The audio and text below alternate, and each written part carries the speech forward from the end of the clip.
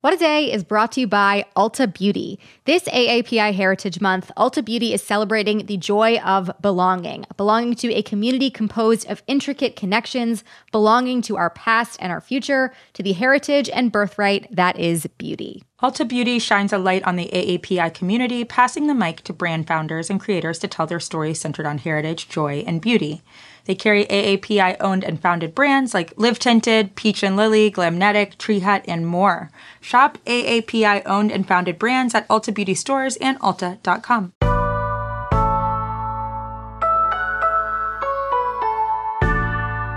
It's Thursday, July 21st. I'm Erin Ryan. And I'm Abdul El Sayed, and this is What a Day, the podcast that gives you the news in 20 minutes or less, or about how long it takes Kylie Jenner to fly to Palm Springs on a whim in her private jet. Don't mind me. I'll just be over here cleaning my tiny reusable metal straw with a pipe cleaner for the 700th time, saving the earth. On today's show, monkeypox cases are spreading throughout the U.S., and the vaccine rollout has hit some bumps, no pun intended. Plus, President Biden issued a new executive order to try and salvage his climate agenda. But first, yesterday, a bipartisan group of senators announced a new bill that aims to protect election integrity. And surprise, it's not bad. All right, not bad. That's like the ceiling in American politics right now. Not bad. We've got great inflation here. The Electoral Count Reform and Presidential Transition Act is co-sponsored by 16 senators and would help make it even clearer that the stunt that former President Trump attempted to pull after he lost re-election was double plus triple dog, not okay. Yeah, well, I'm glad that they're finally codifying that. Maybe they could get on to codifying some other things while they're at it. So, Erin, what's in it? So the proposed legislation, which senators have been working on for months, would clarify an 1887 law regarding the counting of electoral votes. Here's a quick and dirty summary. The new law would require that states appoint electors in the manner prescribed by state law that existed prior to Election Day, which would keep a rogue governor or state legislature from doing something wacky, like, say, ignoring the popular vote and appointing electors of their choosing when the law requires that the state's electoral votes go to the winner of the state's popular vote.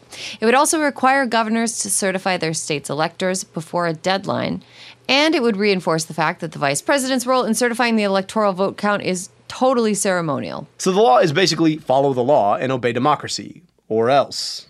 Or else what, Erin? The or else in the law is that if any of these provisions were ignored by a rogue legislature or governor, the process would be subject to review by a 3-judge panel and fast-tracked to the Supreme Court.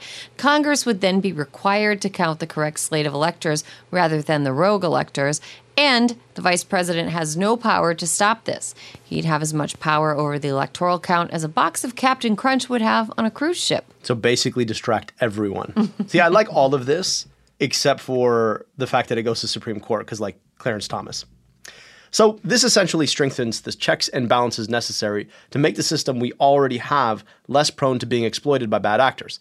But the Electoral College still sucks, am I right? Oh, it absolutely sucks. It sucks very badly. But if the Electoral College were a rickety outhouse, this legislation would make it more difficult for a gang of ne'er-do-wells to tip it over. Ah, yes.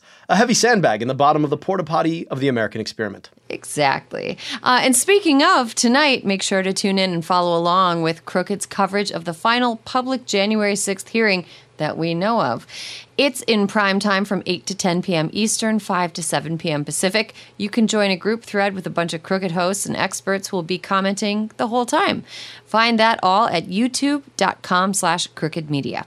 And now to one more item, in the timeless words of our friend, kind of, Liz Cheney.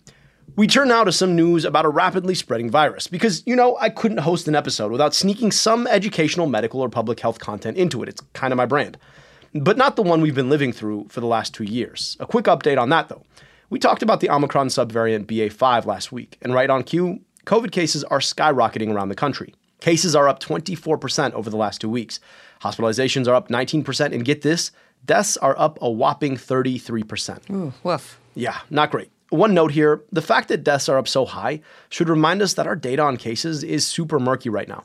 Remember, most people are doing rapid tests at home, which don't get reported to authorities. So everyone, stay safe out there. Today, though, I want to talk about the other major disease outbreak we're dealing with right now, monkeypox. Any pox-related diseases give me a visceral feeling of fear and being upset. I feel like I can trace that back to my fascination with the Black Death Can you please tell me more about this? I feel like there's so much out there and I don't know anything. Yeah, I have to tell you, I remember learning about buboes, which is the technical term for swollen, blackened lymph nodes in med school. Horrible. And it was a lot. Horrible. Just really awful. But this is not that. No, this is not that. There Right. is some silver lining in what is a very pox-ridden cloud. Before we jump in, I want to give you a quick reminder of what monkeypox is. First, the name monkeypox is a bit of a misnomer. The disease was first discovered in monkeys in Central Africa, but it's actually endemic among rodents. And I want you to hold on to that fact because we're going to get back to it a little bit later. Like humans, monkeys are really only incidental carriers. Okay, so calling it monkeypox is maybe not accurate. It should be maybe rat rash. So what's going on with the current outbreak? Well, there's an ongoing global outbreak, as you mentioned, Erin. It's infected 14,000 known cases across 60 countries, 2,300 cases in the US alone as of right now. And it's only been 9 weeks since the first cases were discovered in the UK.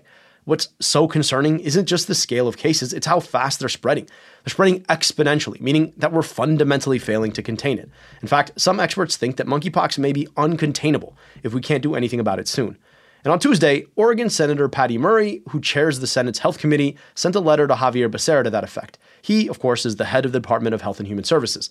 In it, she said that his agency's response is simply not enough and demanded a briefing on it by August 2nd. We'll get into more of the response by health departments in a bit. Okay, so let's talk about the science here to help people understand it better. What are the symptoms of monkeypox? This is, Erin, in effect, a less severe, less transmissible cousin of smallpox. The symptoms are mainly like the flu: fever, headaches, chills, malaise, and swollen lymph nodes. If you've ever been kind of sick and turned your head and you feel a dull pain at the jawline, that's what swollen lymph nodes feel like. But then, of course, there's the rash, those pox that look like little pimples, and symptoms can last 2 to 4 weeks. Ugh, man. Not something I want to Google, not something I want to look at, but how does it spread? Yeah, generally not great to Google medical images. No. Just don't recommend it. And if you happen to find a medical textbook around someone's house, don't just open it up. Okay, It's a good tip. great way to get PTSD. Good tip. So monkeypox spreads in 2 ways. The first is prolonged exposure to aerosols from a person who has it. This wouldn't be like COVID, which can be transmitted in as little as 15 minutes of just sharing the same room, but more like the flu. You really need to be in close quarters breathing the same droplets inside of the air that just came out of somebody else's lungs. The other is through the fluid that comes out of the rash. And the thing about this is that it doesn't actually have to come directly from the rash. It can be carried by something else, which we call a fomite. Okay, so this might be a little bit deadly for your Instagram presence during the time that you're suffering, but is it actually physically deadly? How sick are people getting from this? Aside from killing your story, no, the high probability, very, very high probability, is that you don't die of this. In fact, of the 14,000 cases recorded in the current outbreak, there have only been, thankfully, 5 deaths. And those 5 deaths I don't want to make light of. But if you have adequate medical care, the probability of dying of monkeypox is exceedingly low. Each of those 5 deaths occurred in sub-Saharan Africa. That's good news that access to good medical care, like the kind we have in the U.S., existent medical care. Medical care. Okay, let's put it that way. The ability to access medical care that exists Yes. will make you more likely to survive. But what about a vaccine? We do have several effective vaccines because smallpox vaccines work against monkeypox too. And the 2 of them include ACAM 2000, not to be confused with a robot. This is the older vaccine. It also has lots of side effects, particularly among immunocompromised people. But the newer one, called Jynneos, is in short supply. And so it's really put people between a rock and a hard place. And it's complicating our efforts to roll out vaccines to prevent monkeypox right now. Okay, WTF, did we not learn any lessons from COVID? Yes, we learned them. No, we couldn't do anything about it. Yes, COVID alerted us to the potential for uncontrolled epidemic spread, but it also depleted our public health resources. Health departments are exhausted from more than 2 years of COVID, and the public seems to have kind of moved on from any sort of health precautions. All of this should remind us that we've never really invested in public health the way we needed to in this country in the first place, and so it really hampers our ability to lasso outbreaks like this one. But what is super frustrating is that so many of the issues that got in the way of our COVID response, in the early days in particular, limited testing, poor communication, bad data sharing, they've also gotten in the way of early efforts to contain monkeypox too. And now vaccination efforts have been hampered by limited supply and thin staffing. When I talked earlier about frustration with the country's response, here's some of what's been going on. The US only had 2,000 doses on hand when the virus first started spreading in May, and it didn't order more vaccines to stockpile until June. That was last month. Regulators didn't finish inspecting an overseas vaccine factory until just a few weeks ago. Although now 2.5 million doses should arrive by the end of the year. When the doses we do have were distributed, they weren't distributed geographically in accordance with where the virus was popping up most. And just last week in New York City, the health department's site for vaccine appointments crashed because of high demand. Oh man, not good signs. And there's one more item, Erin. Ugh. Remember when I told you to hold on to that fact about rodents? Yes. Well, one of the truly frightening scenarios is that if this virus becomes endemic in rodents outside of Central and West Africa, like, say, in rats in New York City, we might be in for monkeypox over the long run. So much of the effort to contain this is about reducing that probability. Okay, so when I lived in New York City, the rats are so integrated into human life that one time I was going to catch the train at J Street in Brooklyn, and I went to my normal spot where I waited for the train every morning, and there was a rat standing on its hind legs as though it were a person also waiting for the train. And as I got closer to it, the rat looked at me like I was invading its personal space. It was not afraid of me. Rats in New York City are everywhere, and they're not afraid of people. What a nightmare. Okay, so what happens now? It's absolutely critical that people who are at risk get vaccinated and watch for symptoms. One thing that people should know is that this virus has a long incubation period. And if you're exposed to monkeypox, getting a vaccine as soon as possible can actually prevent you from getting an infection. That's right. Getting a vaccine, even if you've been exposed to monkeypox, can prevent you from getting an infection. And there's another thing I want to talk about here. Because this outbreak originated at a rave in Europe, monkeypox has mainly infected the gay community, what very literal public health officials call men who have sex with men. I want to be clear about something, though. Monkeypox can infect anyone, and there's a long history of stigmatizing this community because of diseases that can infect anyone, disproportionately affecting them. So even as we talk about this, it's critical that we don't fall into the same old patterns of stigmatization that so hampered the HIV response. So because it can infect anyone, public health officials want everyone to stay alert and to make sure that if you're exposed to monkeypox, that you get your vaccine and that you make sure to alert others that you may have exposed to the virus. And watch for symptoms. And as always, make sure to practice good hand hygiene. And we'll put more information about what you should know about monkeypox in our show notes. And that's the latest for now. We'll be back after some ads.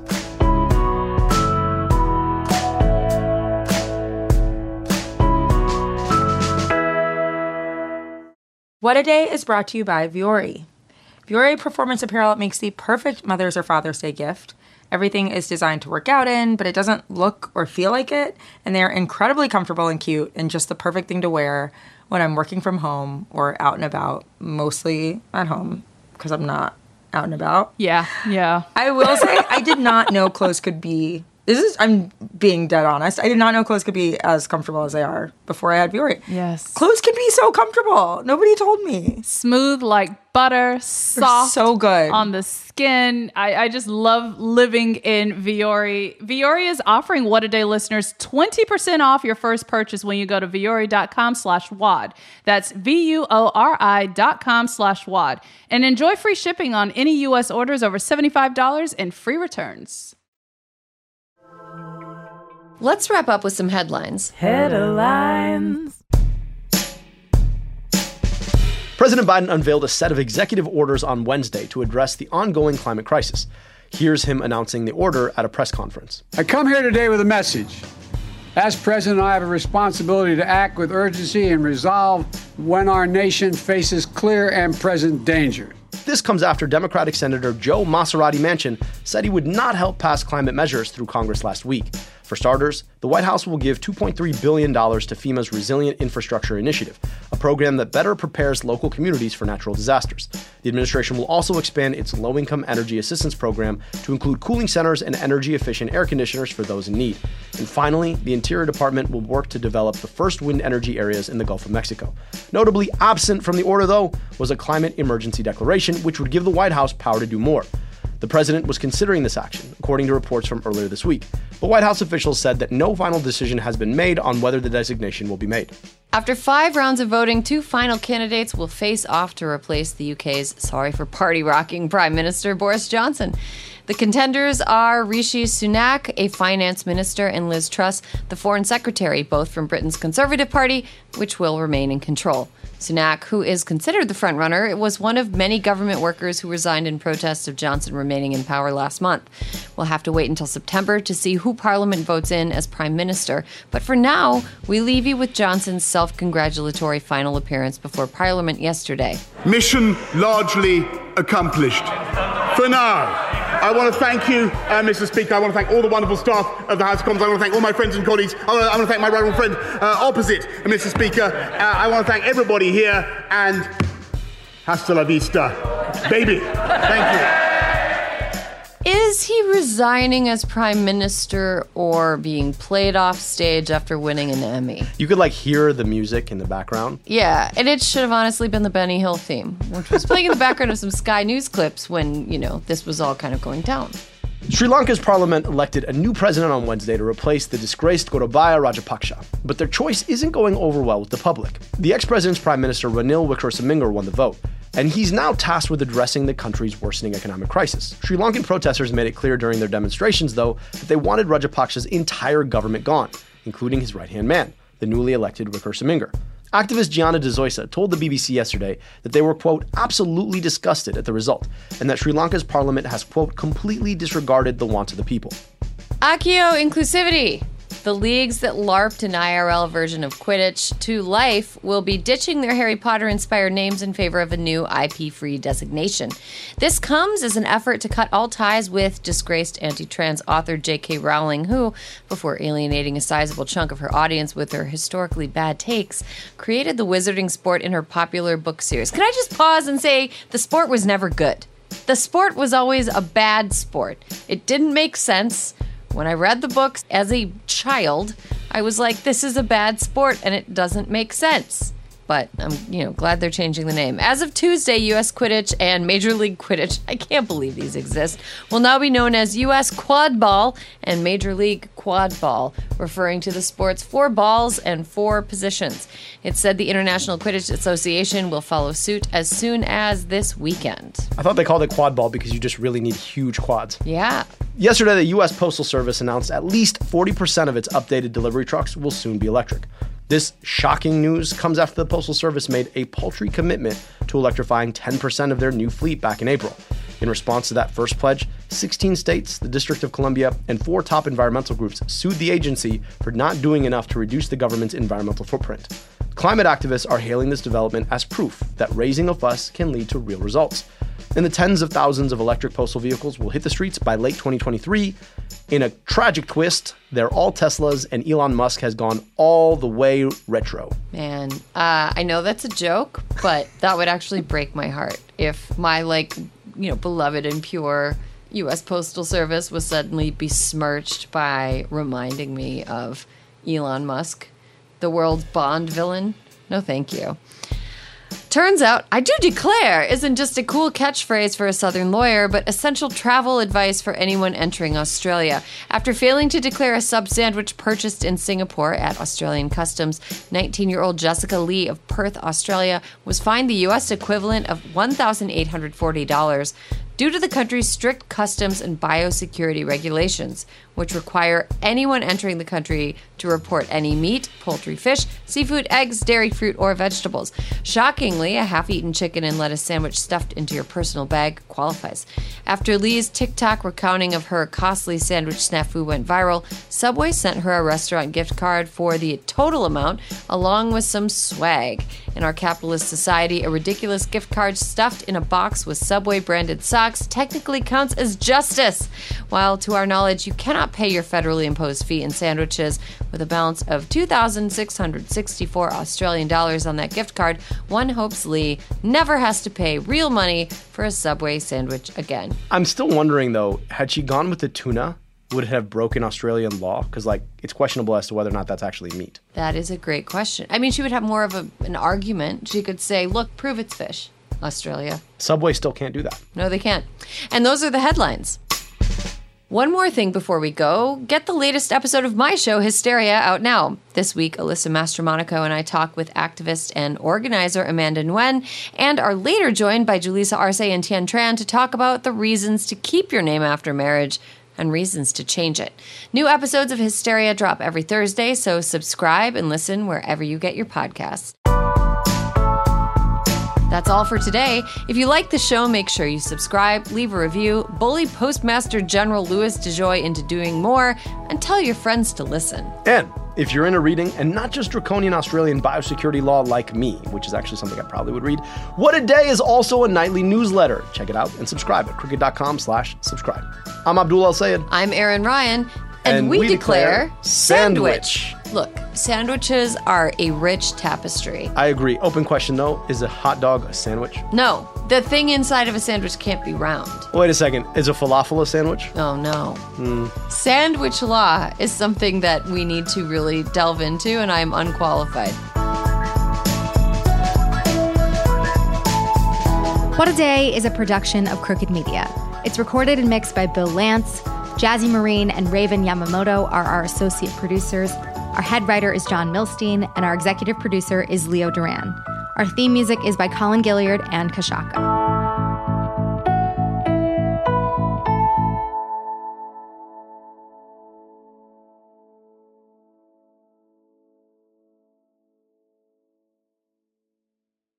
This show is sponsored by BetterHelp. Therapy is a safe space to get things off your chest and to work through whatever's weighing you down. If you're thinking of starting therapy, give BetterHelp a try. It's entirely online and designed to be convenient, flexible, and suited to your schedule. Just fill out a brief questionnaire to get matched with a licensed therapist and switch therapists anytime for no additional charge. Therapy is great for, you know that thing that just is like sitting on your shoulder, you can't get over it, and you just sometimes need somebody to talk through it with? Therapy can be helpful for that, you all, okay? You got to get it off your chest, And you can do that with BetterHelp. So visit betterhelp.com/WAD today to get 10% off your first month. That's 10% off your first month at betterhelp, HELP.com/WAD.